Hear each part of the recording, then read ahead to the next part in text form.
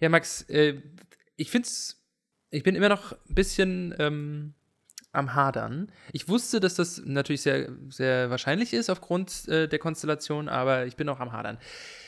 Als Weltranglistenerster raus zu sein, ist immer schwierig, egal in welchem Sport. Ich hätte es der Green Army wirklich gegönnt, obwohl man in Zeiten wie unseren sicherlich mit Worten und mit Analogien zwischen Sport und Krieg sehr, sehr vorsichtig sein muss. Aber den Grünen, ich könnte auch Shamrock sagen, den hätte ich es wirklich sehr gegönnt, aber sie sind raus. Was machen wir daraus? Es ist wunderschön zu sehen, wie du hier herumlavierst und draußen alle Menschen sagen werden, wovon redet dieser verwirrte Exil-Greifswalder eigentlich oder Rostocker, je nachdem. Je nach Lesart, ja. Ja, naja, wir reden über die Rugby-WM in diesem Fall, ganz kurz, wo ich ja ganz dankbar drüber bin, dass ich es diesmal auch nicht anschneiden musste. Alle StammhörerInnen dieses Podcasts wissen längst, wovon wir reden, weil wir die letzten Wochen da immer drüber geredet haben. Aber es ist offensichtlich der große Viertelfinalfluch, der die Iren wieder ereignet hat. Sie sind nie weiter als das Viertelfinale gekommen. Aber bei dieser Vorauslosung auch kein Wunder. Also ich meine, wenn du dann halt auch schon diese Konstellationen hast, gegen die All Blacks haben sie gespielt, du hattest Frankreich gegen Südafrika spielen und so weiter, wenn du halt solche Paarungen schon hast, dann ist der Titelverteidiger England spielt halt gegen die aber keinen Titel verteidigen. Die Südafrikaner sind amtierende Weltmeister. Stimmt. In dem Artikel, den ich heute noch gelesen habe, stand, dass England seinen Titel verteidigen kann. Haben die zuletzt was anderes gewonnen? Nee. Also vielleicht, aber die Six Nations haben sie auf jeden Fall nicht gewonnen, weil das haben die Iren gewonnen.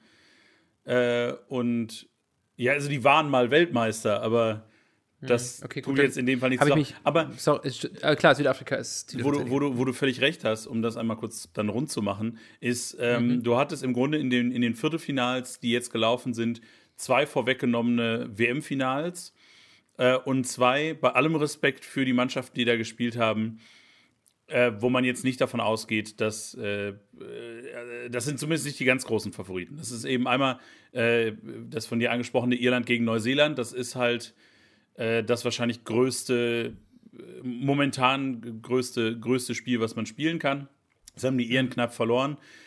Und dann gestern Abend Frankreich gegen Südafrika, was ein hochemotionales Spiel war, ich habe es gesehen, nicht zuletzt, weil die WM ja in Frankreich stattfindet.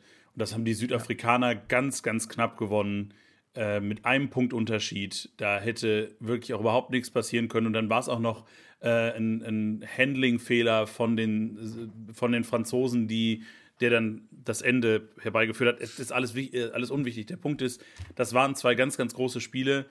Und jetzt bin ich mir sicher, dass wir im Finale den El Clasico des Weltrugby sehen werden, nämlich Südafrika gegen Neuseeland.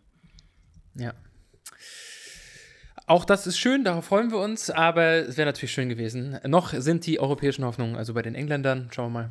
Und damit beenden wir ein sehr, sehr langes Cold Open, was wir inzwischen, auch das wird langsam zur Tradition, dass die Cold Open deutlich länger werden und springen in eine neue Folge von Mittelfeldgeplänkel und damit eigentlich in unseren eigentlichen Sport.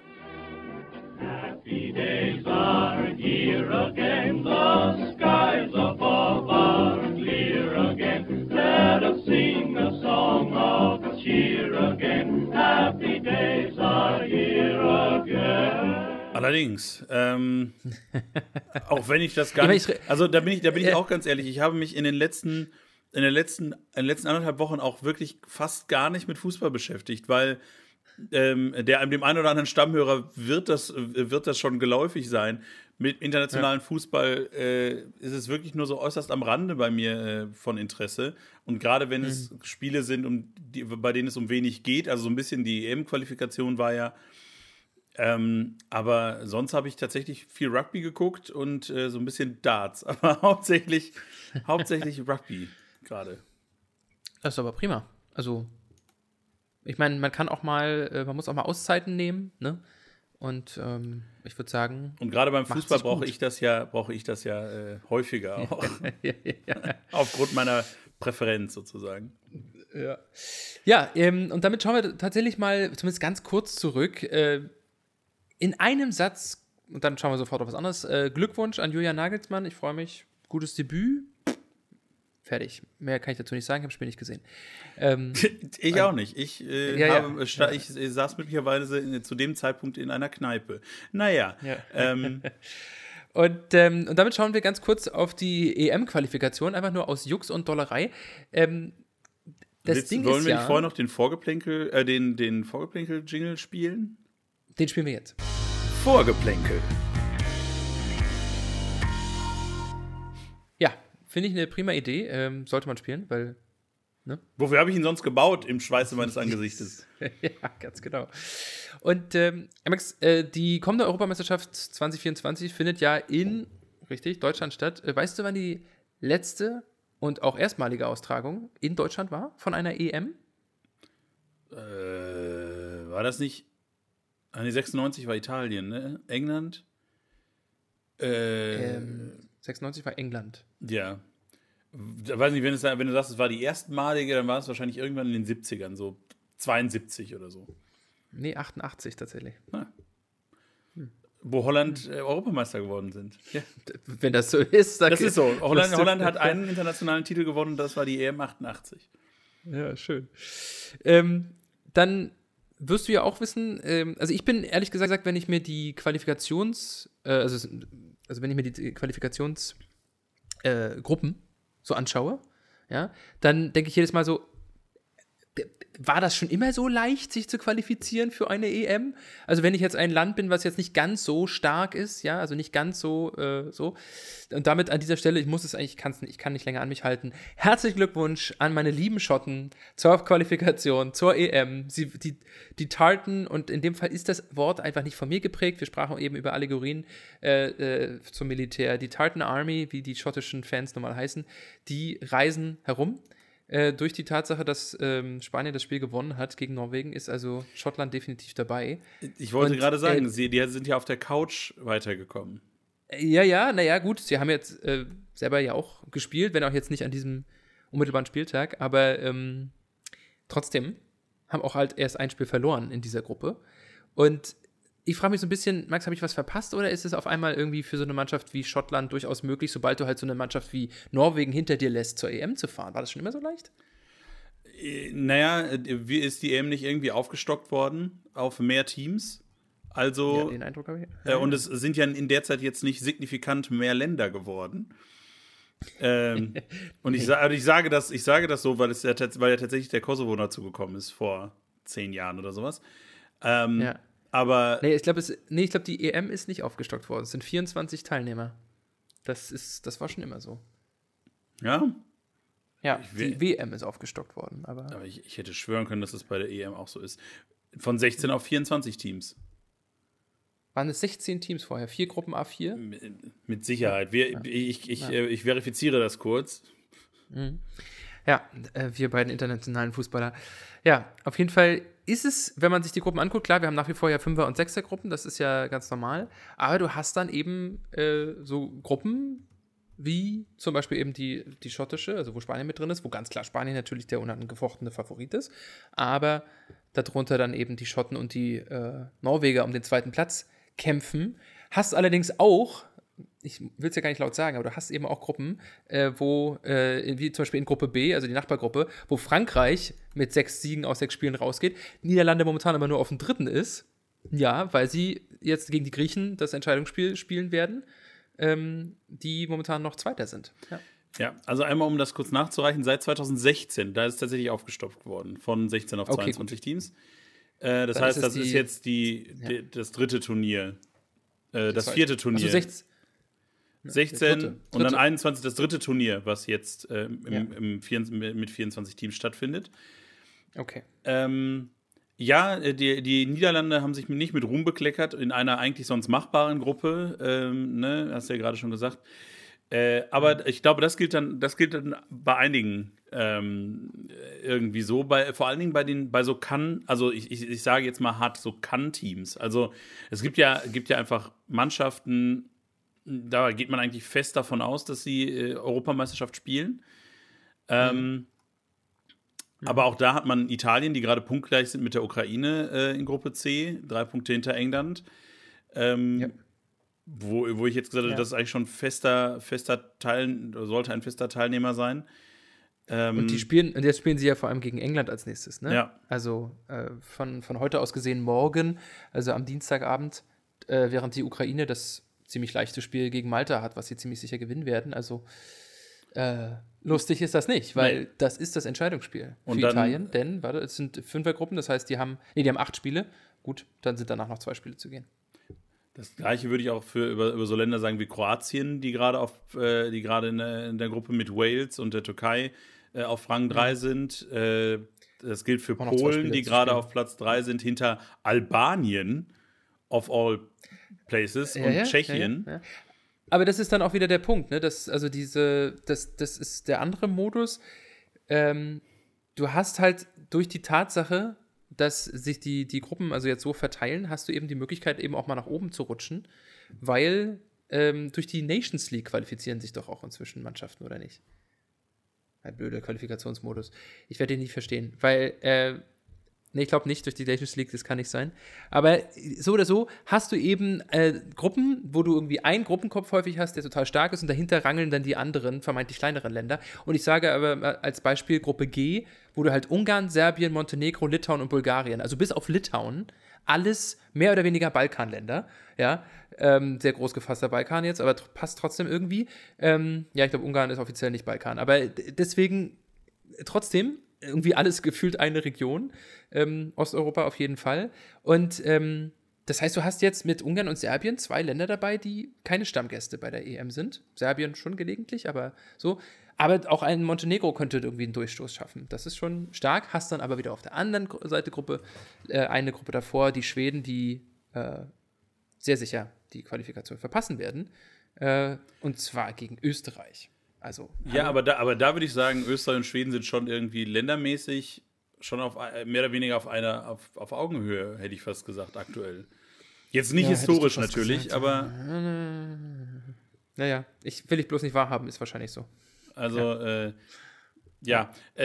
es ist spannend. Es werden mit Sicherheit eher so mal selten gelesene Namen auftauchen. Auf der anderen Seite dann so ein Land wie Island, das ja bei den letzten EMs so begeistert hat, nicht zuletzt durch die Fans, ist in der Gruppe J wiederum gerade auf dem zweitletzten Platz, nur vor Liechtenstein.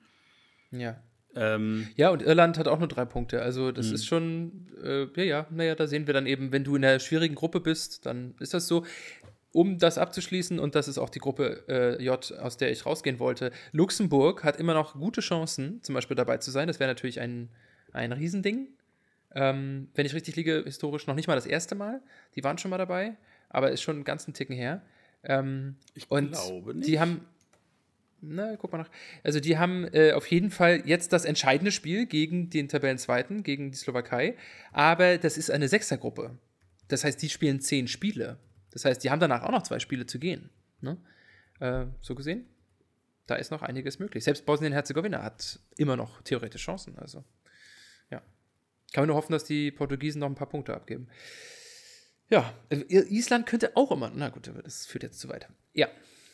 Und mit der Information, die wir von Max jetzt gleich bekommen werden, können wir das Vorgeplänkel dann ja hinter uns lassen und freuen uns natürlich auf weitere Qualifikationsspiele, auch wenn wir die hier nicht so besonders verfolgen.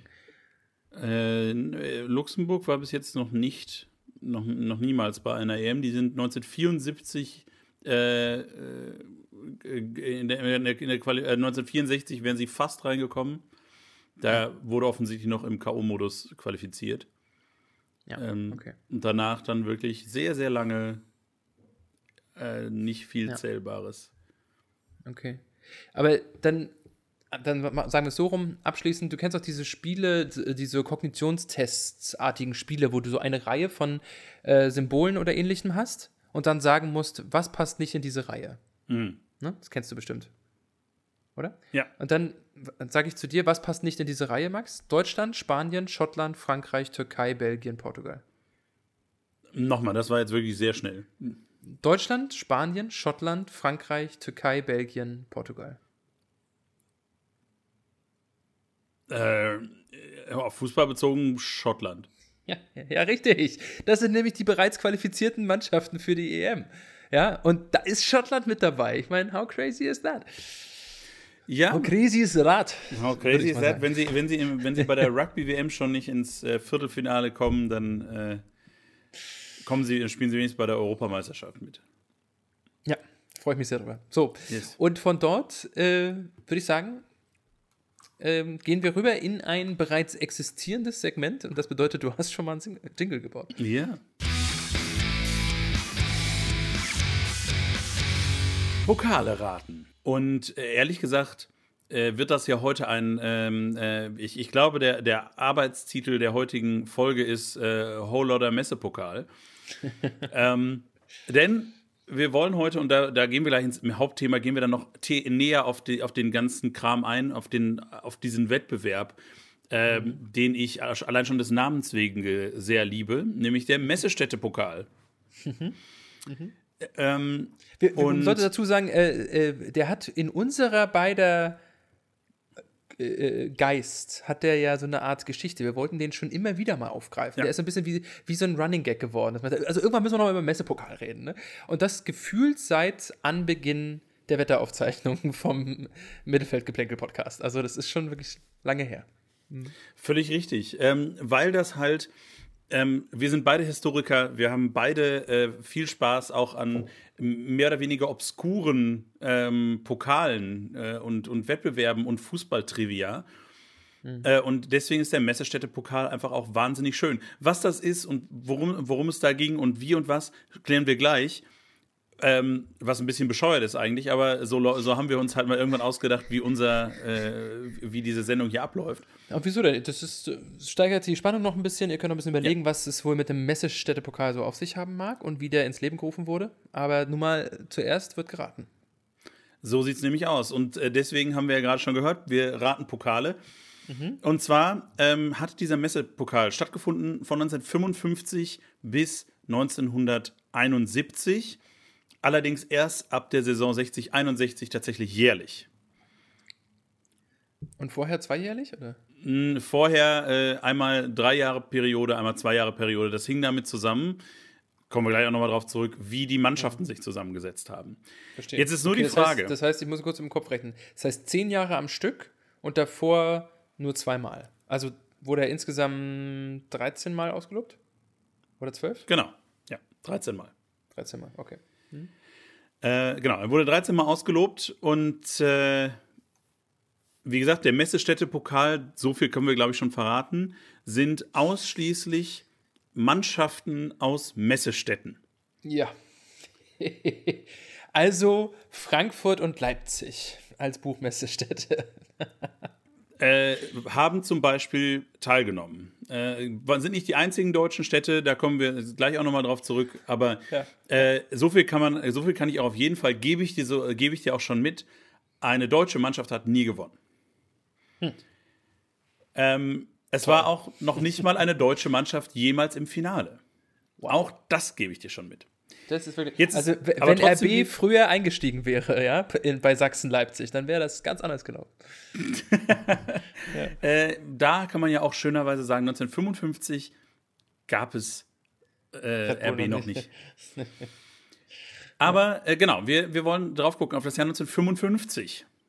Dort ist das erste Mal das ausgespielt worden. Die Ergebnisse zwischen den beiden Mannschaften war 2:2 im Hinspiel, 0:6 im Rückspiel. Wow. Ja. Okay. Ja, woher kamen die Mannschaften? Genau, jetzt die Frage, welche Mannschaften haben da gespielt? Ne, sag mir mal die Länder, bitte. Sonst kommen wir da nicht hin. Gerne. England und Spanien. Und die spanische Mannschaft hat gewonnen. Ja, Real Madrid hat gewonnen. Das ist falsch. Dann Denn Madrid Barcelona. ist keine Messestadt, ganz offensichtlich. Ja, dann Barcelona? Das ist richtig. Die haben in den 50ern schon sinnvollen Fußball gespielt? Ich habe mal die Biografie vom FC Barcelona gelesen. Kein Scheiß. Ich habe ein ganzes Buch über den FC Barcelona gelesen und kann mich daran nicht erinnern. Aber wird schon stimmen. Ja, pass auf. You say that. Du sprichst vom FC Barcelona. Und es war tatsächlich auch die Mannschaft des FC Barcelona. Aber In der Zeit haben Stadtauswahlen gegeneinander gespielt. Und in Barcelona hat es sich ganz einfach gemacht und hat einfach die Mannschaft des FC Barcelona geschickt. Die haben aber nicht in den katalanischen Farben gespielt, wie der FC Barcelona ja traditionellerweise seit immer spielt, sondern in den Stadtfarben. Und sind aufgetreten als Barcelona, Barcelona 11. Aber die Stadtfarben von Barcelona werden doch nicht anders sein als die als die Farben vom FC Barcelona. Barcelona ist doch eine hochkatalonische Hochburg. Ja, aber das Stadtwappen ist trotzdem rot und gelb. Das ist richtig. Aber gelb ist ja auch eine der Farben von FC Barcelona. Ja, natürlich. Aber Barcelona spielt traditionellerweise schon immer in diesem dunkelrot und dunkelblau. Ja. Das haben sie nicht gemacht, sondern sie haben in der Farbe der Stadt gespielt. Okay, meinetwegen. Und sie haben gegen eine Mannschaft ja aus England gespielt. Ich würde sagen Birmingham City. Falsch. Sie haben gegen London 11 gespielt. Und London 11 ist die Stadtauswahl von London. Aber wer hätte das gedacht? Und diese setzte sich zusammen aus Spielern des FC Arsenal, des FC Brentford, Charlton Athletic, FC Chelsea, Crystal Palace, FC Fulham, Leyton Orient, FC Millwall, Queen's Park Rangers, Tottenham Hotspur und West Ham United. Also jeder hat einen geschickt, sozusagen. Ja, so ungefähr. War das irgendwie, na gut, wir raten jetzt ja das nicht, da kommen wir später dazu. Okay. Ja, aber es auf jeden Fall, das kann ich dir auch sagen, damit das wird ab jetzt also etwas einfacher. Das war auch die einzige Stadtauswahl, also echte Stadtauswahl, die tatsächlich im Finale gestanden hat. Okay, und Barcelona hat gegen London gewonnen, okay. Genau. Dann kommen wir in das Jahr 1958. Auch da spielt wieder England gegen Spanien. Okay, aber diesmal nur Vereine gegeneinander. Exakt, es sind auch beides richtige Vereine, die du auch heute noch kennst. Gut, dann tippe ich da drauf, dass da FC Chelsea gespielt hat? Nö. Okay. Arsenal? Nö, kein Londoner Verein. Kein Londoner Verein? Okay, wo gibt es denn noch eine Messe? Wahrscheinlich in Manchester? Ja, aber nein. Also ja in Manchester, nein, ist kein Manchester-Verein. Okay, gut. Dann letzter Tipp, ansonsten rate ich doof durch die Gegend. 50er Jahre, englischer Fußball, Liverpool. Nein, Birmingham City. Oh Mann, ich war doch schon so nah. Ich hatte denen auch schon das zugetraut. Birmingham City, ja, die haben natürlich verloren gegen Barcelona. Sie haben völlig richtig. 0:0 und 1:4. Barcelona gewinnt zum zweiten Mal. Ja, dann kommen wir in das Jahr 1960, 61. Ja. Und hier haben wir England gegen Italien. Okay, Birmingham City. My money is on Birmingham now. Das ist richtig, ist korrekt. Ja. Gegen Italien, na gut, in Italien, berühmte Messestadt natürlich Mailand. Ja, nö. Also berühmte Messestadt, aber nein, kein Mailänder Verein. Dann Turin. Nein. Welche Säcke sind denn, wer ist denn, ist in Florenz vielleicht? Ja, bestimmt auch, aber die haben es auch nicht gemacht, sondern es war die AS Rom. Ach, die AS Rom. Okay. Die auch gewonnen hat. 2:2 im Hinspiel, 0:2 im Rückspiel. Haben sie gewonnen. Die Spiele, ja, egal. Kommen wir gleich drauf zurück. Dann sind wir beim ersten allspanischen Finale im Jahr 1961/62. Und das Ergebnis war 6:2 im Hinspiel und 1:1 im Rückspiel. Ui, okay. Da hätte ich jetzt auf Barcelona gegen Madrid getippt. Barcelona ja. Sie waren am Receiving End, wie die Engländer sagen. Sie haben also verloren. Oh. Aber nicht gegen Real Madrid. Dann gegen Bilbao? Nein. Valencia. In der Tat Valencia. Ich wollte dir gerade noch den Tipp, der dir bestimmt geholfen hätte, geben. Es ist die Mannschaft des Rekordtorschützen dieses Messepokals. Also, nee. Mir hätte geholfen, dass Valencia auch katalonisch ist. Aber. Ja. Aber auf jeden Fall Valencia 61/62 Sieger, 1962/63 Jugoslawien gegen Spanien. Okay, Belgrad? Nein. Dann Bratislava? Nein. Magst du erst die spanische Mannschaft vielleicht raten? Ich glaube, die ist einfacher. Naja, wahrscheinlich wieder Barcelona, oder? Nein. Nee, Valencia ist ja jetzt up and coming. Gut, dann gegen Budapest vielleicht? Nein, gegen Dynamo Zagreb. Okay. Das wäre Aber ungefähr Valencia- der 4. Tipp gewesen. Ja.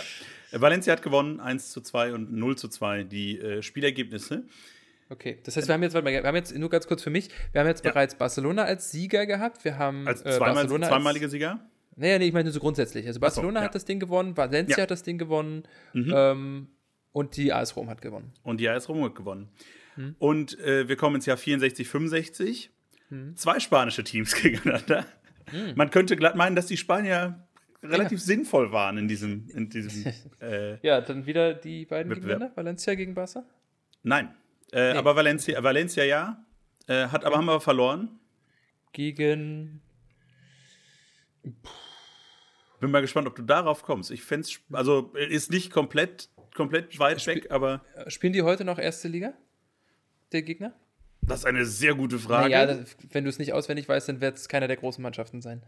Doch, ich glaube, die spielen gerade. Deportivo La Coruña. Nee, sie spielen gerade tatsächlich zweite Liga.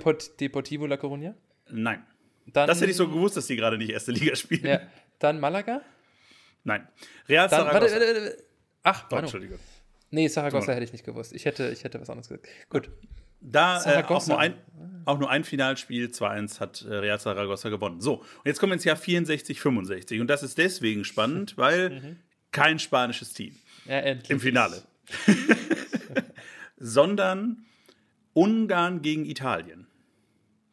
Ungarn gegen Italien, also Budapest. Welcher? Ferencváros. Du kannst es besser aussprechen. Ferencváros, ja. Ja, genau. Gegen wieder Rom? Nein. Nee? Dann jetzt Mailand? Nein. Ach, die Säcke. Aber du hast die Stadt gerade schon gesagt. Das ist jetzt dein dritter und letzter Tipp, aber du hast die Stadt vorhin schon gesagt. Ich habe ja mehrere andere noch gesagt. Ja, Turin. richtig. Genau. Turin. Okay.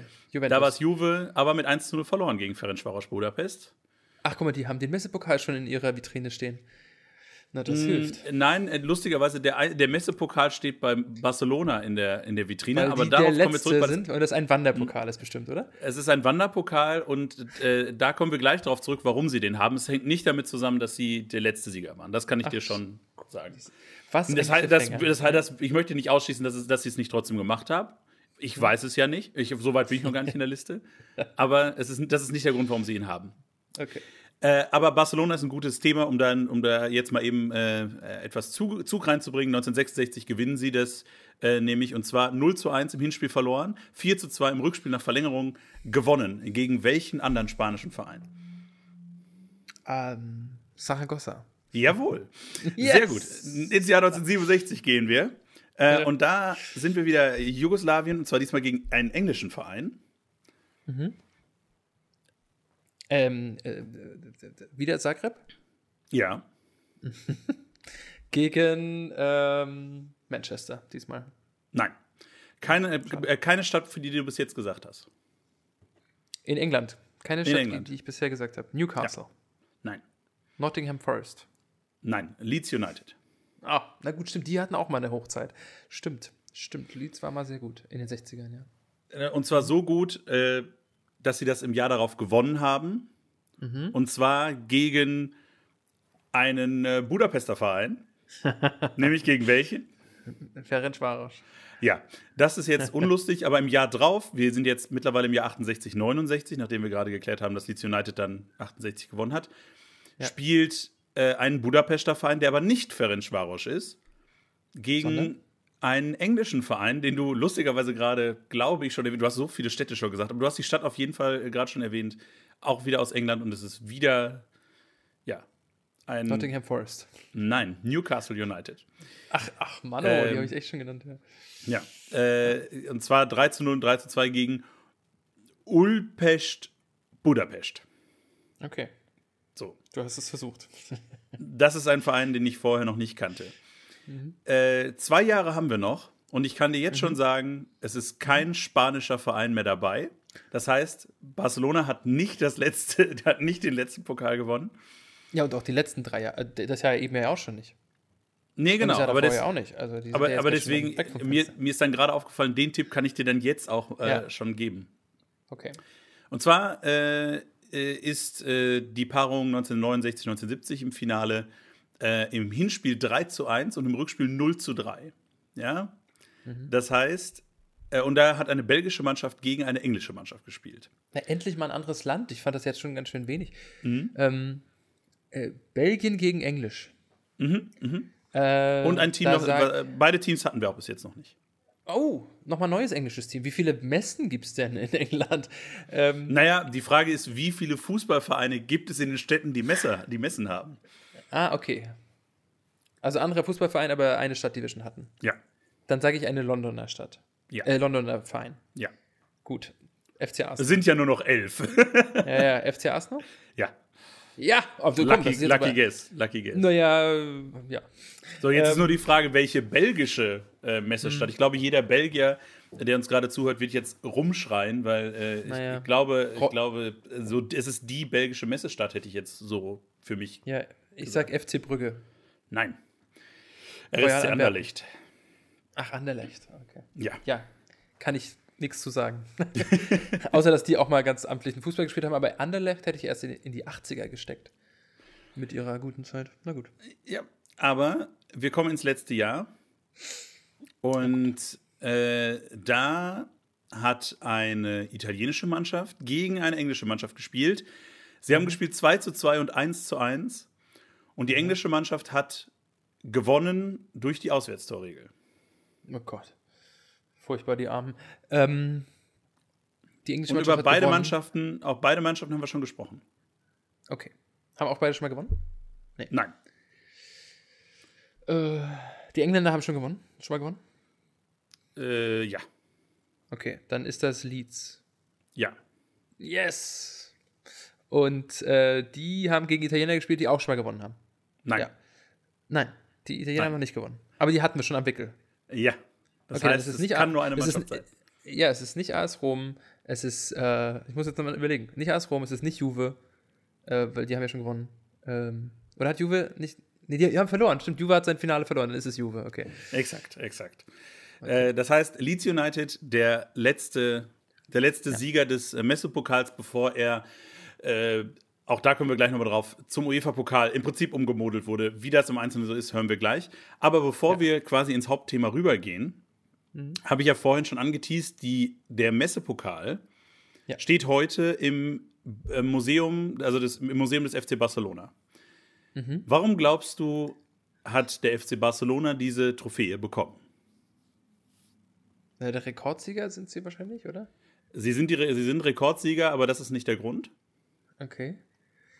Weil kein anderer ihn haben wollte. Das ist nicht richtig. Schade, okay. Sondern?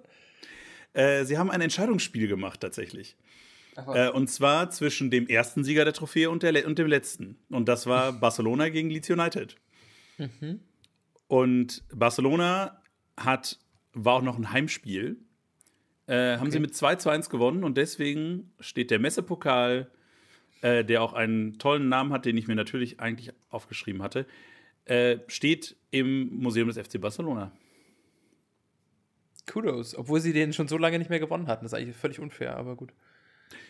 Aber dafür sind sie Rekordsieger. Ja, mit wie viel Mal? Zweimal? Dreimal? Dreimal. Als einziger Verein 3-mal.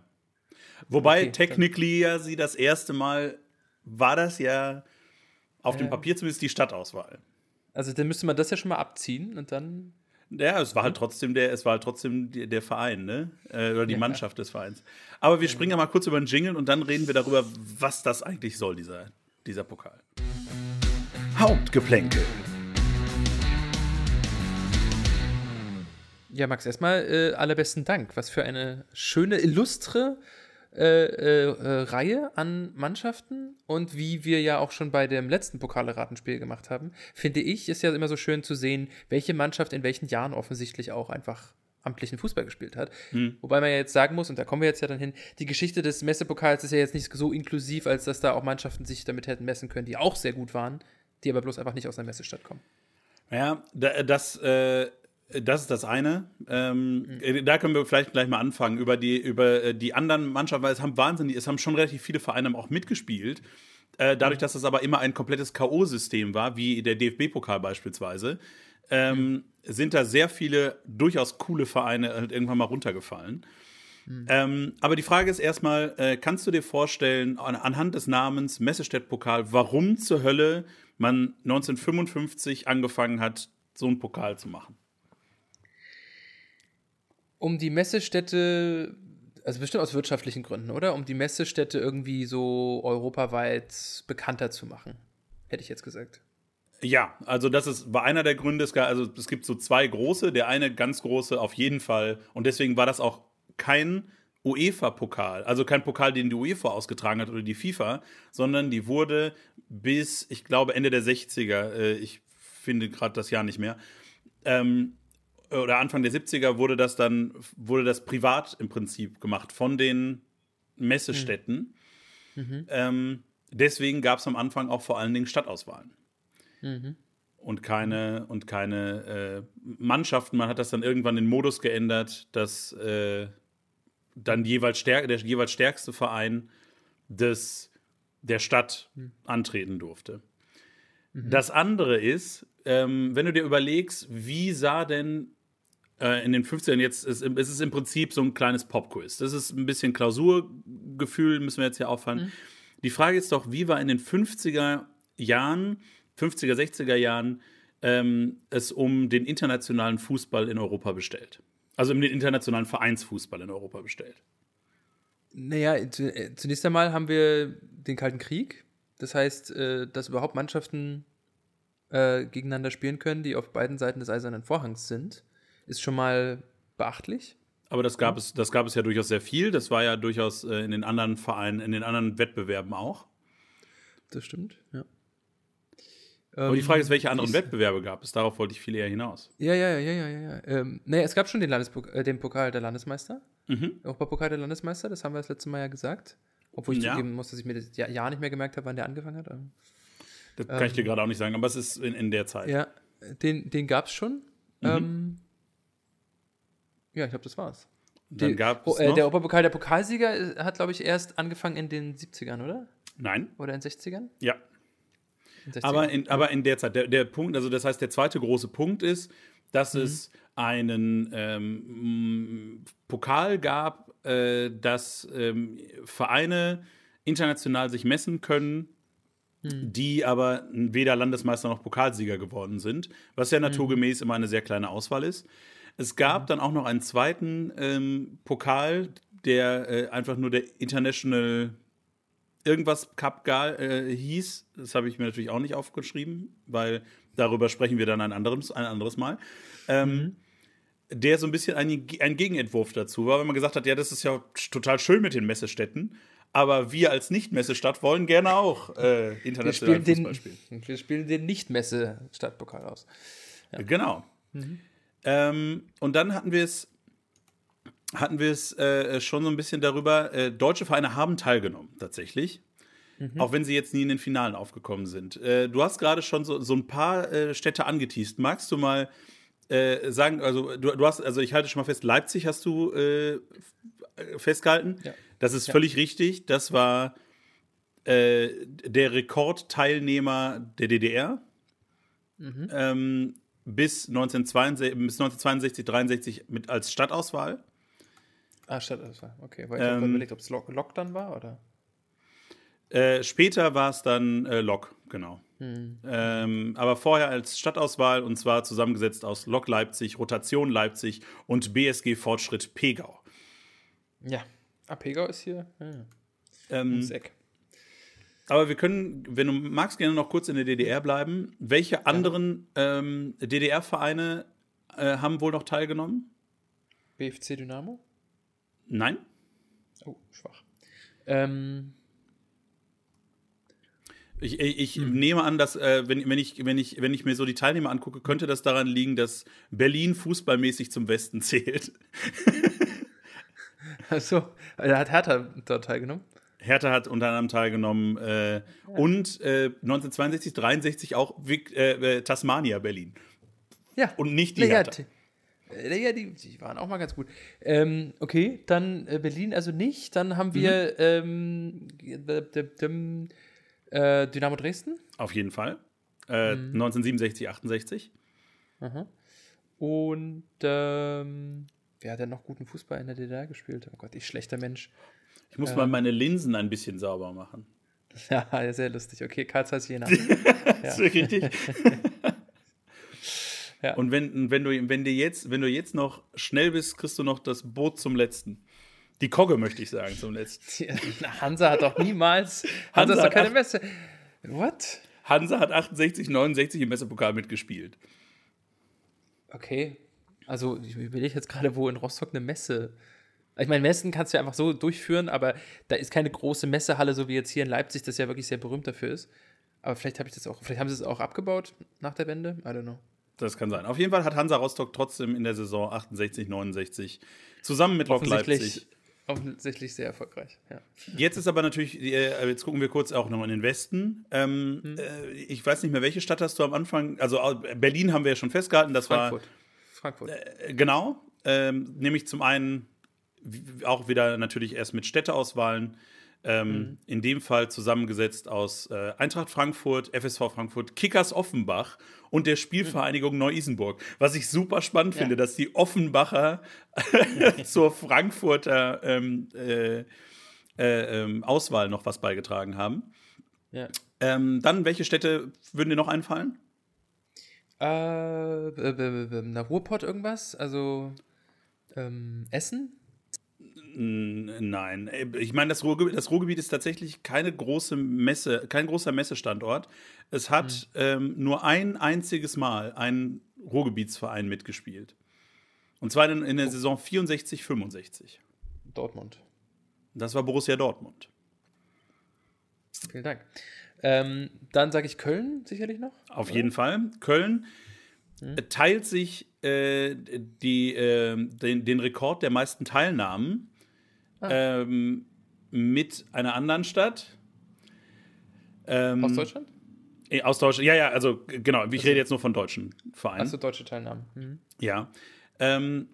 Wobei ich sagen würde, die andere westdeutsche Stadt, das ist, weil, wie gesagt, Leipzig ist auf jeden Fall Rekordteilnehmer in Gesamtdeutschland. So. Mhm. Der andere Verein hat aber häufiger als Verein teilgenommen, weil in Köln war es so, dass sie auch wieder zweimal als Stadtauswahl teilgenommen haben. Der andere Verein, der häufig dabei war, nie. Oder die andere Stadt nie. Sondern immer nur mit einem Verein. Der HSV? Der HSV hat auch mal teilgenommen. Er hat sogar mal im Halbfinale gestanden und hat sich dann aus dem Wettbewerb zurückgezogen. Und hat möglicherweise ich glaube, das ist der Grund, warum Újpest Budapest im Finale standen, weil die hätten im Finale gegen die spielen müssen. Ah, okay, im Halbfinale. Okay. Dann, okay, wenn es nicht der HSV ist, dann München? Hat mit den Bayern mal teilgenommen und mit 1860. Mhm. Die Bayern nur einmal teilgenommen, die Löwen viermal, aber nein. Okay. Es ist eine Stadt, glaube ich, also da wäre ich jetzt auch nicht direkt drauf gekommen. Mhm. Wo spielen die heute? Nein, sag mir, wo die heute Zweite spielen. Liga. Zweite Liga? Ja. Okay. Gerade aufgestiegen wahrscheinlich? Dann, nee, die sind schon wirklich lange nicht mehr aufgestiegen. Nürnberg. Nein. Ach so. Nürnberg haben auch tatsächlich nur einmal teilgenommen. Lange nicht mehr aufgestiegen, Hannover. Ja, in der Tat, Hannover 96. Ja. Und das tatsächlich, wenn man jetzt die Stadtauswahlen außen vor lässt, Hannover 96, westdeutscher Rekordteilnehmer, Okay. Die waren nämlich nur dreimal nicht dabei. Dann erleuchte uns doch mal, gab es eine Qualifikation dafür oder hat man sich einfach angemeldet oder wie war der Modus, da mitzumachen?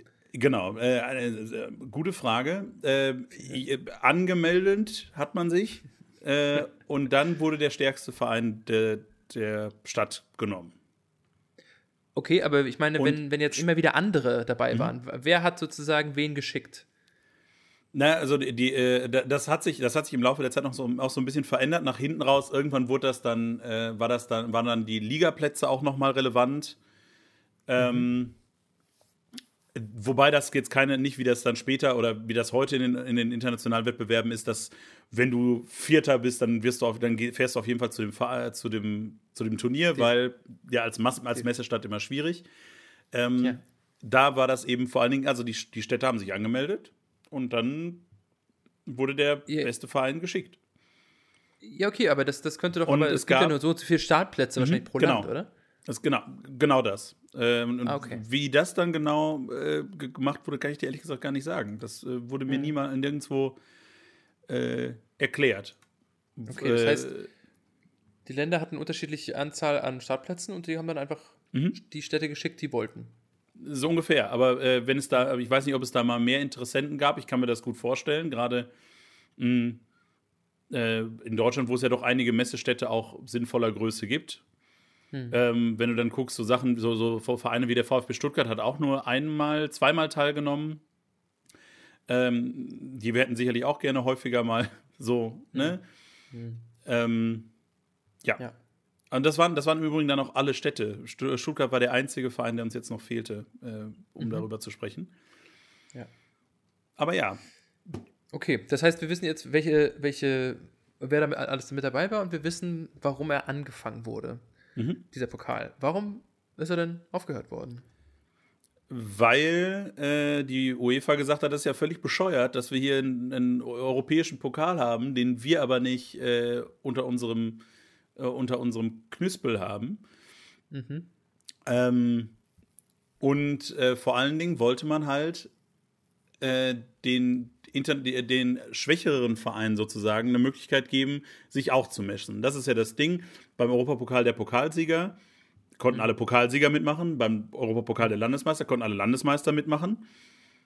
Aber darunter passierte halt nichts. Ne? Also hat man sich überlegt, pass auf, wir machen einen neuen Pokal, der sozusagen die dritte Liga ist. Also im Grunde, ganz einfach gesagt, das, was heute die Conference League ist. Ja. Wo dann auch die guten Mannschaften aus den Ligen, die aber nicht Meister oder Pokalsieger geworden sind, antreten können.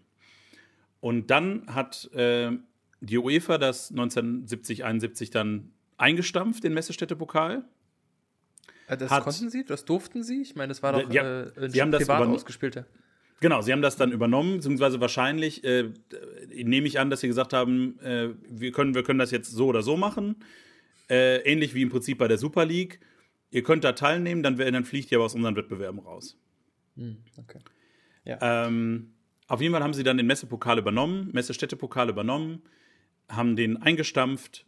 Und zwar das, was ja da wiederum ziemlich sinnvoll ist, zu sagen, das große Problem, was der Messestadtpokal hat, im Grunde ist, dass nur Messestädte teilnehmen können. Das ist ja blöd. Also hat man ihn ersetzt durch den UEFA-Pokal. Und damit dann auch den Europapokal der Pokalsieger. Nein, denn... Gab es die parallel? Ja, weißt du, wie lange der Europapokal der Pokalsieger noch ausgespielt wurde? Ja, ich glaube auch bis zur Wende, oder? Länger noch. Bis zur Saison 98, 99 gab es noch den Europapokal der Pokalsieger.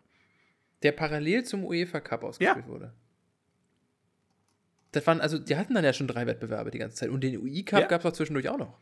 Den UI Cup, da kommen wir dann irgendwann später nochmal drauf zurück. Weil der nämlich der Ersatz war für diesen International Irgendwas Cup, den ich vergessen habe. Aber dann hatten die ja immer schon 3 Pokale. Ja. Wir sind einfach beide ja keine Kinder des Europapokal der Pokalsieger. Das ist für uns ja irgendwie Fremdland. Das heißt, es war ein eigener Wettbewerb, wo nur ich dachte immer, dass UEFA Cup und Pokalsieger Cup quasi synonym irgendwann wurde in den 80ern oder so. Das habe ich, bis ich mich hier eingelesen habe, auch gedacht. Ich habe auch gedacht, das wurde dann einfach da reingepackt. Volksaufklärung, die wir hier betreiben. Aber in der Tat. Wir sind ein Sportinformationsdienst. Ja, genau. Aber in der Tat war es so, bis 1998, 99 gab es noch den Europapokal der Pokalsieger. Letzter Sieger war wer? Nochmal schnell zurück zum Pokalraten. Keine Ahnung, Schalke 04, weil das Lazio Rom.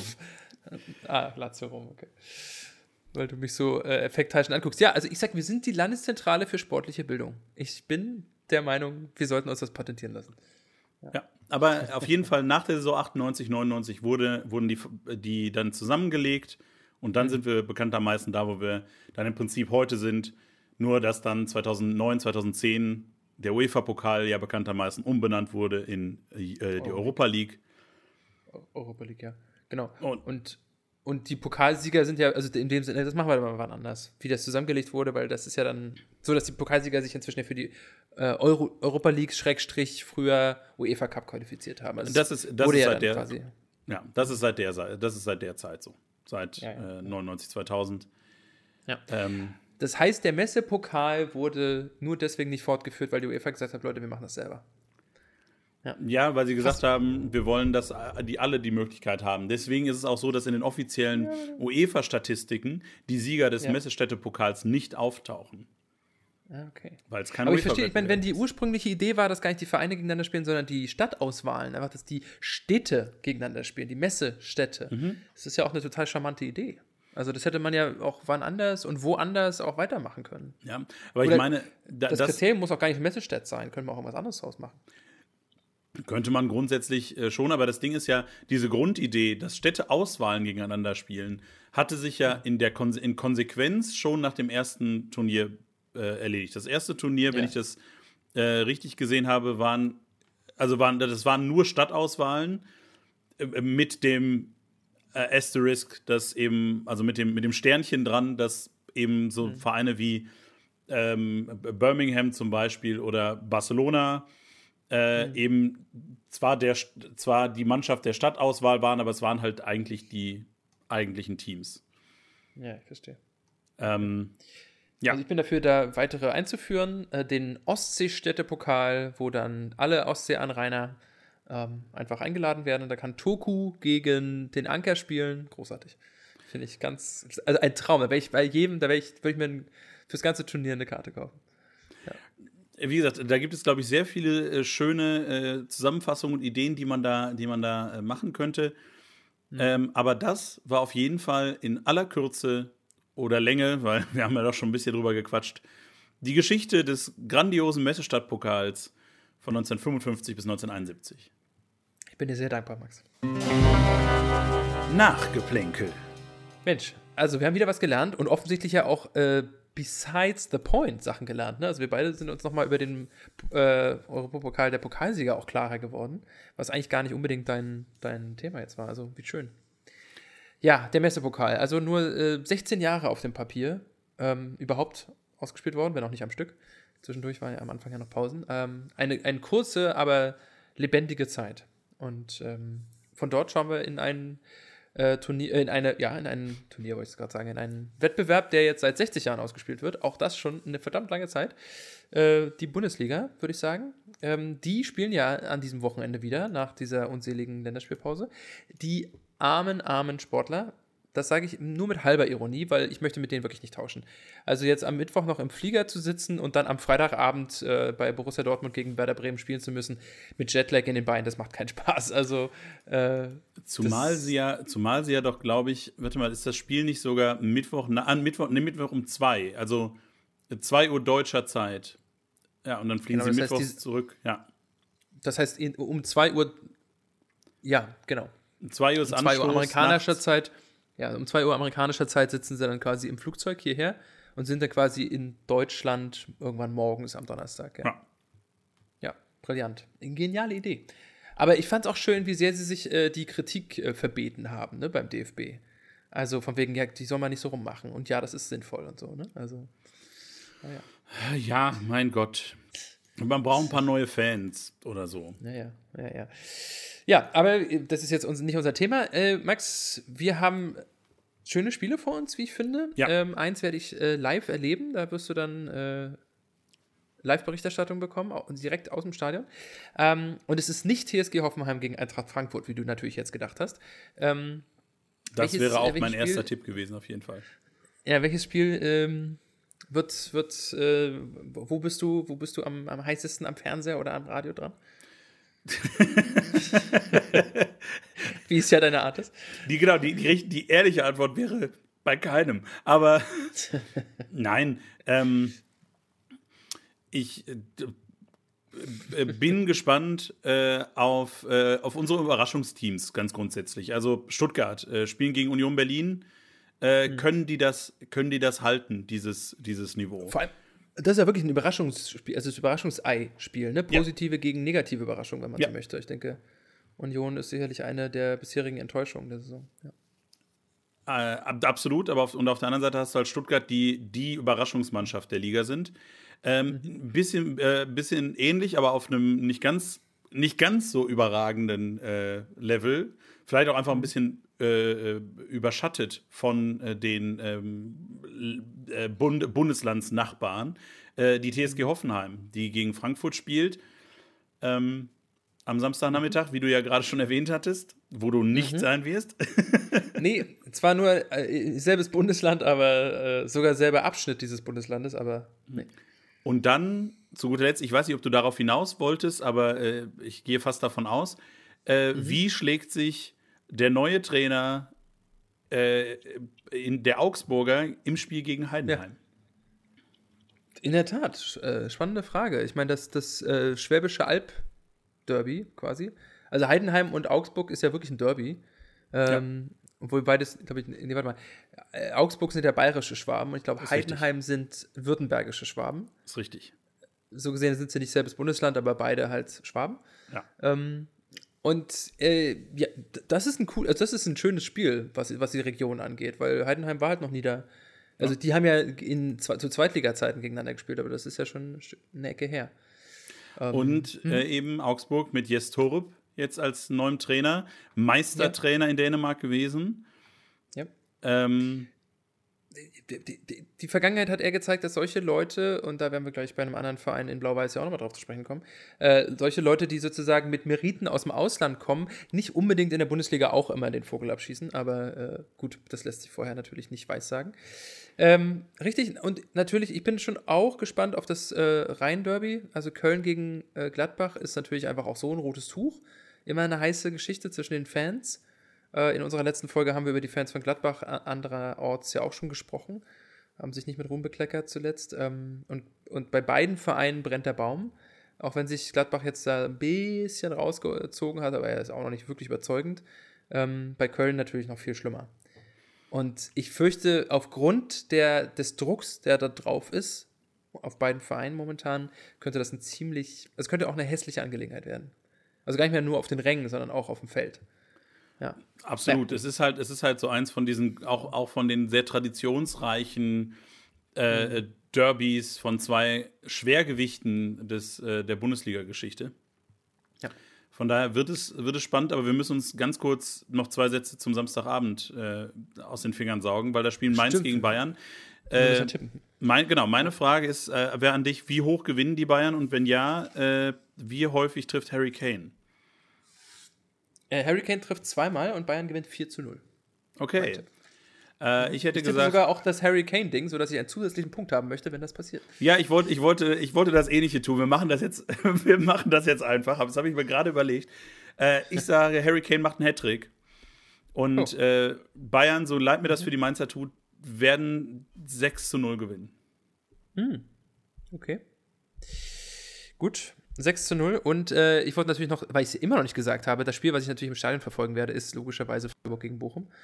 Das war mir so klar, dass dann habe ich gedacht, ja, man hätte das auch erwähnen können. Das ist natürlich völlig richtig. Ja.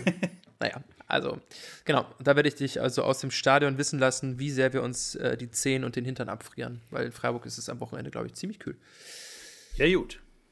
Und von dort gucken wir in die zweite Liga, gerade eben von mir schon angedeutet, der andere große Verein mit großer Vergangenheit in der zweiten Liga, genauso wie Augsburg, der FC Schalke 04, hat einen neuen Trainer. Max, was sagen wir dazu als du? Ich bin sehr, sehr gespannt. Ich glaube immer, wenn ein neuer Trainer in Schalke ist, und zwar vor allen Dingen, wie lange hält er sich wohl? Ja. Aber allen Zynismus an die Seite. Ich glaube, also ich habe mit Karel Geretz überhaupt nicht gerechnet. Aber wer hätte das wohl? Aber ich glaube, dass es ein ganz spannender Typ ist, nicht nur, weil der weiß, wie es geht, einen Zweitligisten wieder in die erste Liga zu bringen und das zu machen, ohne jetzt riesig viel Geld zur Verfügung zu haben. Allerdings mit einer anderen Erwartungshaltung. Bei Sachilles war der doch nicht annähernd so, war die Erwartungshaltung nicht, dass sie quasi der zukünftige Meister sind, oder? Du hast völlig recht. aber ich habe so viele pessimistische Weltsichten. Da möchte ich da einfach den Optimismus halten. Und vor allen Dingen weiß er, wie er junge Spieler ausbildet. Und das ist halt das, was Schalke natürlich braucht, weil sie haben eine tolle Nachwuchsarbeit und nicht viel Geld. Also ist das die beste Idee, die sie haben können. Ich drücke ihm alle Daumen. Sie haben ja gegen das Testspiel gegen Heracles Almelo gespielt, am Wochenende, was ich gesehen habe. Das zeigt immer noch, dass das eine extrem verwundbare Abwehr ist, aber dass da was gehen kann, wenn man es gescheit aufbaut. Okay. Und dementsprechend Jetzt kommt mein nicht ganz so expertenhafter Kommentar dazu, aber allerdings ganz kurz. Solange Schalke deswegen komme ich auch dahin. Deswegen, ich weiß, du willst, ich verstehe das total, nicht noch mehr Pessimismus in deinem Leben haben. Ich bin nicht pessimistisch. Ich bin einfach nur skeptisch, ob der Tatsache, dass sie jetzt schon wieder jemanden geholt haben, der eigentlich nach Erfolg und erfolgreicher Vergangenheit oder noch nicht mal lange her, dann ist er ja nur bei Sachelles irgendwie gegangen, weil es da um die Vertragsverlängerung ging, wo er angeblich mehr Geld gefordert hat, als er dann bekommen hätte sollen. Und deswegen ist er gegangen und so. Klang zugegebenermaßen jetzt auch nicht gerade ruhmhaft, aber das wollen wir ihm jetzt mal nicht anlassen, zumal das nie bestätigt wurde. Fakt ist jedenfalls, dass es jetzt wieder so ein bisschen so klingt wie Di Matteo, weißt du? Also ein Trainer mit einem guten Namen im Ausland, der dort was gerissen hat und so weiter, und der jetzt geholt wird, weil Schalke den Anspruch hat, dass man so jemanden eben auch beschäftigen muss, und so weiter und so fort. Und das ist Herr Knebel, wie er sagt, naja, mittelfristig unter die ersten 6 der ersten Liga. Und mittelfristig, mein lieber Herr Knebel, 2 Jahre in Folge Bundesliga spielen. Das ist das Ziel von Schalke 04 im Jahr 2023. Und da bin ich mir nicht ganz sicher, ob der Richtige ist. Aber ich lasse mich sehr, sehr gerne eines Besseren belehren. Ich denke mir, also 2 Sachen. Zum einen ist ja die Frage, wie lange Peter Knebel noch auf Schalke ist. Da geht es ja gerade schwer darum, ob und wieder verlängert wird.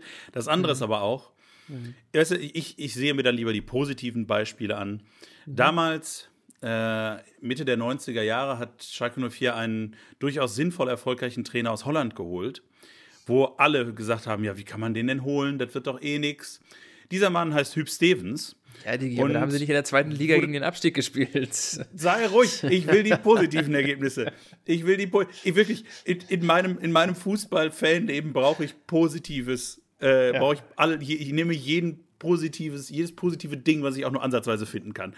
Also von daher, wieder jemand aus Benelux. Damit haben wir gute Erfahrungen gemacht, auf Spielerebene wie auf Trainerebene. Also go Karel Geretz. Und deswegen gewinnen sie das Spiel am Wochenende auch gegen den KSC, um mal noch kurz tatsächlich auf den Rest der Liga zu gucken. Ja, glaube ich tatsächlich auch. Ich glaube, dass sie das Spiel tatsächlich deswegen aber nicht unbedingt gewinnen werden wegen des neuen Trainers, sondern weil der KSC selber gerade eher im Abwärtstrend ist. Deswegen werden sie das Spiel tatsächlich gewinnen. Das tippen wir zwar nicht, aber das glaube ich auch, ja. Sie spielen zeitgleich zur Kogge, die ein Ostsee-Derby haben, das darf man so sagen, wenn auch anderes Bundesland, gegen Holstein Kiel. Kiel immer noch wirklich, wirklich, wirklich gut, immer noch Vierter.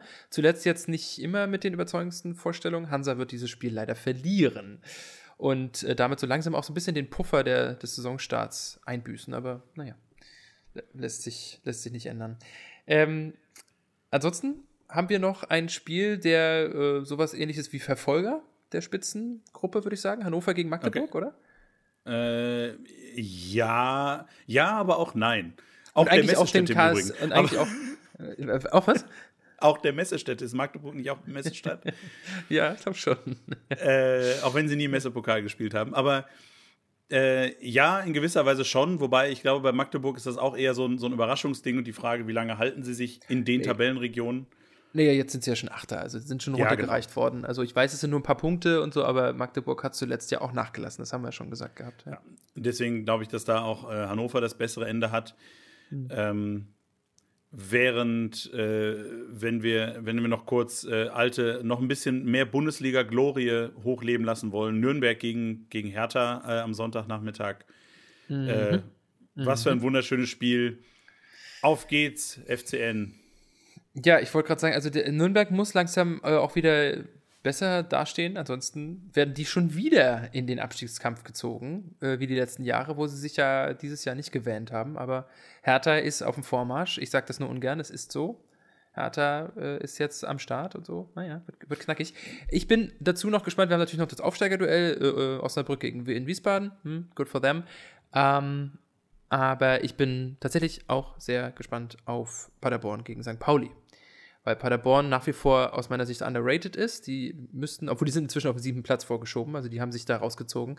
Paderborn wird am Ende ganz oben mitspielen, da bin ich ganz sicher. Und St. Pauli muss ihre gute Leistung bestätigen. Oder müssen ihre guten Leistungen bestätigen. Wir tippen den Samstagabend, lieber Max. Korrekt. Das ist eher das Verfolgerduell, würde ich sagen. Ja, wahrscheinlich schon. Ja, 6. gegen 3. Ja. Obwohl Kaiserslautern kann man nicht wirklich einen Verfolger nennen in diesem Fall. Deswegen wollte ich gerade sagen, aber mit der gleichen Einschränkung im Grunde, die man bei bei Magdeburg machen muss. Kaiserslautern spielt gerade wieder eine starke Saison oder eine starke Saisonstart, so wie letztes Jahr auch. Auch da bleibt zu schauen, ob sie am Ende tatsächlich so weit oben stehen werden. Nichtsdestotrotz spielen sie gegen Fortuna Düsseldorf, die ja wirklich nur große Ambitionen haben. Zuletzt allerdings eben so enorm schwach gespielt haben, ne? Also gegen HSV verloren, dann 1-1 gegen Elversberg oder Wiesbaden, eins von beiden. Also das war schon richtig dünne. Und was noch ganz spannend ist, das ist das erste Spiel, wo Fortuna Düsseldorf keinen Eintritt nimmt. Ah, ja, stimmt. Ja. Na dann, Samstagabend, Leute, alle nach Düsseldorf fahren. Ich glaube, das ist verschenkt.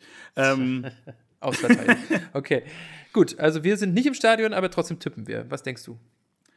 Ja, ich habe hauptsächlich so viel geredet, um zu überlegen, weil ich bin mir da überhaupt nicht schlüssig. Ich sage einfach in der Hoffnung, dass ich einfach mal gegen dich tippe in der Tendenz, tippe ich auf ein 2:1 auf ein 1:2, also für Kaiserslautern. Du kannst tippen, wie du willst, tendenztechnisch, weil solange du nicht unentschieden tippst, hast du nicht das gleiche getippt wie ich. Ich sage 2:2. Na gut. Ich glaube, es fallen Tore, aber keiner gewinnt. Was am Ende natürlich, wie bei solchen Spielen ja auch üblich, keinem so wirklich gefällt, weil keinem ist geholfen mit einem Punkt.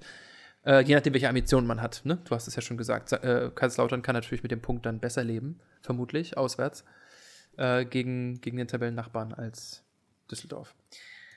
So, damit verlassen wir die 2. Liga und reisen einmal an die Ostseeküste. Neues vom Anker. Und eigentlich tun wir das normalerweise ja durchschnittlich plus minus gesehen ziemlich gerne. Ich ohnehin, weil das meine Heimat ist. Du folgst mir inzwischen ja im Rahmen dieses Bumses hier einmal die Woche auf den Spuren, auf meinen persönlichen und anderen Spuren und natürlich auch auf sportlicher Ebene. Max, was machen wir jetzt aus dem vergangenen Wochenende? Weil eigentlich hatten wir uns ja schon DFB-Pokalkarten gekauft nächstes Jahr für die erste Runde Ansetzung, ne? In Wismar. Das wird jetzt nicht passieren. Das ist richtig. Eigentlich haben wir das gemacht. Wir waren siegessicher, möchte ich sagen, in der letzten Woche, dass der Anker, auch wenn es ein Auswärtsspiel ist gegen den Penzliner SV, die ja letztes Jahr abgestiegen sind aus der Verbandsliga. Genau, also 2 Ligen trennen sie quasi offiziell. Exakt, dass sie da mit relativ wenig Aufwand weiterkommen. Jetzt ist es aber so, sie waren sich ganz offensichtlich zu sicher, denn sie haben verloren. Das tun sie, das haben Der sie. FC Anker ist aus dem Mecklenburg-Vorpommern-Pokal, aus unserem geliebten Lübser Pilz Cup ausgeschieden. Ja, von dem ich übrigens beschlossen habe, dass wir den trotzdem bis zum Ende verfolgen sollten, einfach nur um zu wissen, wer am Ende die 2 Kästen Lübser Pilz, was ja im Wesentlichen die Prämie ist, für diesen Pokal, wer die ins Vereinsheim gestellt bekommt. Ja. Das können wir sehr gerne tun, aber es wird auf jeden Fall ohne unseren FC Anker ausgetragen werden. Ja, und dazu will ich dich noch fragen, im Data Experts Sportpark in Penzlin waren wie viele Fans? Alle 212 Menschen, die in Da überschätzt du 14 Uhr Samstag, das haben wir schon ein paar Mal gesagt. 14 Uhr Samstag, wenn es schönes Wetter ist, machen die Leute in der Regel was anderes. Da überschätzt du die Leute. Dann waren es 86. 170 waren es dann schon doch. Aber Aber guck, 212 war nicht so weit davon weg. So wie du das gerade anmoderiert hast, habe ich gedacht, das waren jetzt 50 Leute oder so. Aber es ist doch völlig in Ordnung. Völlig legitim. Naja, also zu wenig, um den Anker nach vorne zu peitschen und deswegen 2-1 raus, bitter, ärgerlich und schade und damit, ich habe das Gefühl, die Trauer ist so groß, dass sie jetzt gleich daraufhin, ne, du nickst, sich gedacht haben, Leute, dann spielen wir halt nicht mehr. Ich wollte den gleichen Gag auch machen. Ja. Ne, ich habe so das Gefühl gehabt, dass die so sagen, dann können wir solche Sachen wie Freundschaftsspiele eben nicht mehr machen. Ja? Das ist so, wie man mit seinen Kindern redet. Weißt du? Also wenn ihr euch nicht benehmen könnt, dann spielen wir nicht mehr mit. Dann spielen wir halt nicht gegen die U19 von Hansa. Dann macht ihr halt Training. Ne? Dann können wir sowas nicht mehr machen wie Freundschaftsspiele. So ist es. Da werden, also im Kurt-Bürger-Stadion wird am kommenden Mittwoch nicht gegen die zweite Mannschaft oder gegen die U19 von Hansa Rostock gespielt, sondern wahrscheinlich Medizinbälle geschleppt, schätze ich. So, ja, also heute ja, also am Tag der Erscheinung dieses Podcasts spielen in der sie. Tat. Oder eben nicht. Die schleppen Medizinbälle. Ich glaube, die sind ausverkauft in ganz Mecklenburg-Vorpommern. Die sind alle jetzt in Wismar. Damit nämlich am kommenden Sonntag gegen CFC Hertha 06 wieder eine standesgemäße Leistung stattfinden wird. Ob es ein Sieg wird, auch wenn sie gerade Tabellennachbarn sind, wird spannend zu sehen sein. CFC Hertha gerade Achter mit 12 Punkten und -2 Tordifferenz. Das ist relevant, weil Anker steht auf 9, ebenfalls mit 12 Punkten, aber mit -5 Tordifferenz. Ja. Ich glaube ehrlich gesagt, dass wir gar nicht so falsch liegen mit der Überlegung, dass sie das Freundschaftsspiel gegen die U19 abgesagt haben, um zu trainieren, weil die trainieren ja nur 3-mal die Woche.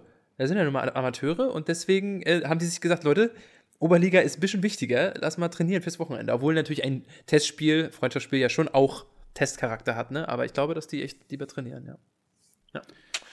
Also das Spiel wird enorm wichtig und hoffen wir, dass mehr als 170 Leute ins Kurt-Bürger-Stadion kommen am Wochenende. Ist Sonntag um 14 Uhr, nicht Samstag, vielleicht hilft das. Die Leute haben dann schon eingekauft. Und wir drücken ihnen alle Daumen. Ich meine, sie stehen momentan ganz okay da, ne? Das haben wir ja gesagt. Aber das sind die Spiele, das sind die Spiele, wo du zumindest einen Punkt holen solltest. Das sollten wir ihnen geben. So, einen Punkt. Ich habe wirklich gerade schon das Phrasenschwein quer angeguckt. Dann hast du das gerade noch so gerettet. Ja, aber gerade auch, weil die Spiele danach, und ich sage noch nicht gegen wen, aber ich sage nur, die Spiele danach werden nicht alles Mannschaften, gegen die man die Punkte einpreisen kann. Und deswegen wäre es gut, da so einen Punkt mitzunehmen. Aber darüber sprechen wir dann in der nächsten Folge Mittelfeldgeplänkel. Das war es nämlich für heute. Wenn ihr uns schreiben wollt, wenn ihr uns noch zum Beispiel noch Vorschläge habt, was für obskure Pokale es gibt. Ja. Ich bin super interessiert. Ich möchte gerne alle weirden Pokale, die es irgendwann mal gab, mal im Laufe der Geschichte dieses Podcasts mal abgefrühstückt haben. Und deswegen schreibt uns das gerne entweder an mittelfeldgeplänkel@gmx.de, Mittelfeldgeplänkel wie immer mit AE, oder als Direktmessage über Instagram an @mfg_podcast. Das ist richtig. Ne, genau. Gibt's da nicht. Aber und wer im Übrigen gedacht hat, dass in einer Folge, in der es gar keinen Rückblick gibt, weil ja gar keine Bundesliga war, dass das nicht trotzdem die, ich glaube, inzwischen längste Folge der diesjährigen Staffel ist, der sieht sich getäuscht. Tja, und damit eine schöne Woche. Viel Spaß beim Vorbereiten aufs kommende Wochenende. Schaut Rugby, bisschen ist noch, und drückt, keine Ahnung, im Zweifelsfall England die Daumen als letzte europäische Mannschaft mit tatsächlichen Titelchancen. Und Max, bis nächste Woche. Messe Pokal. Together,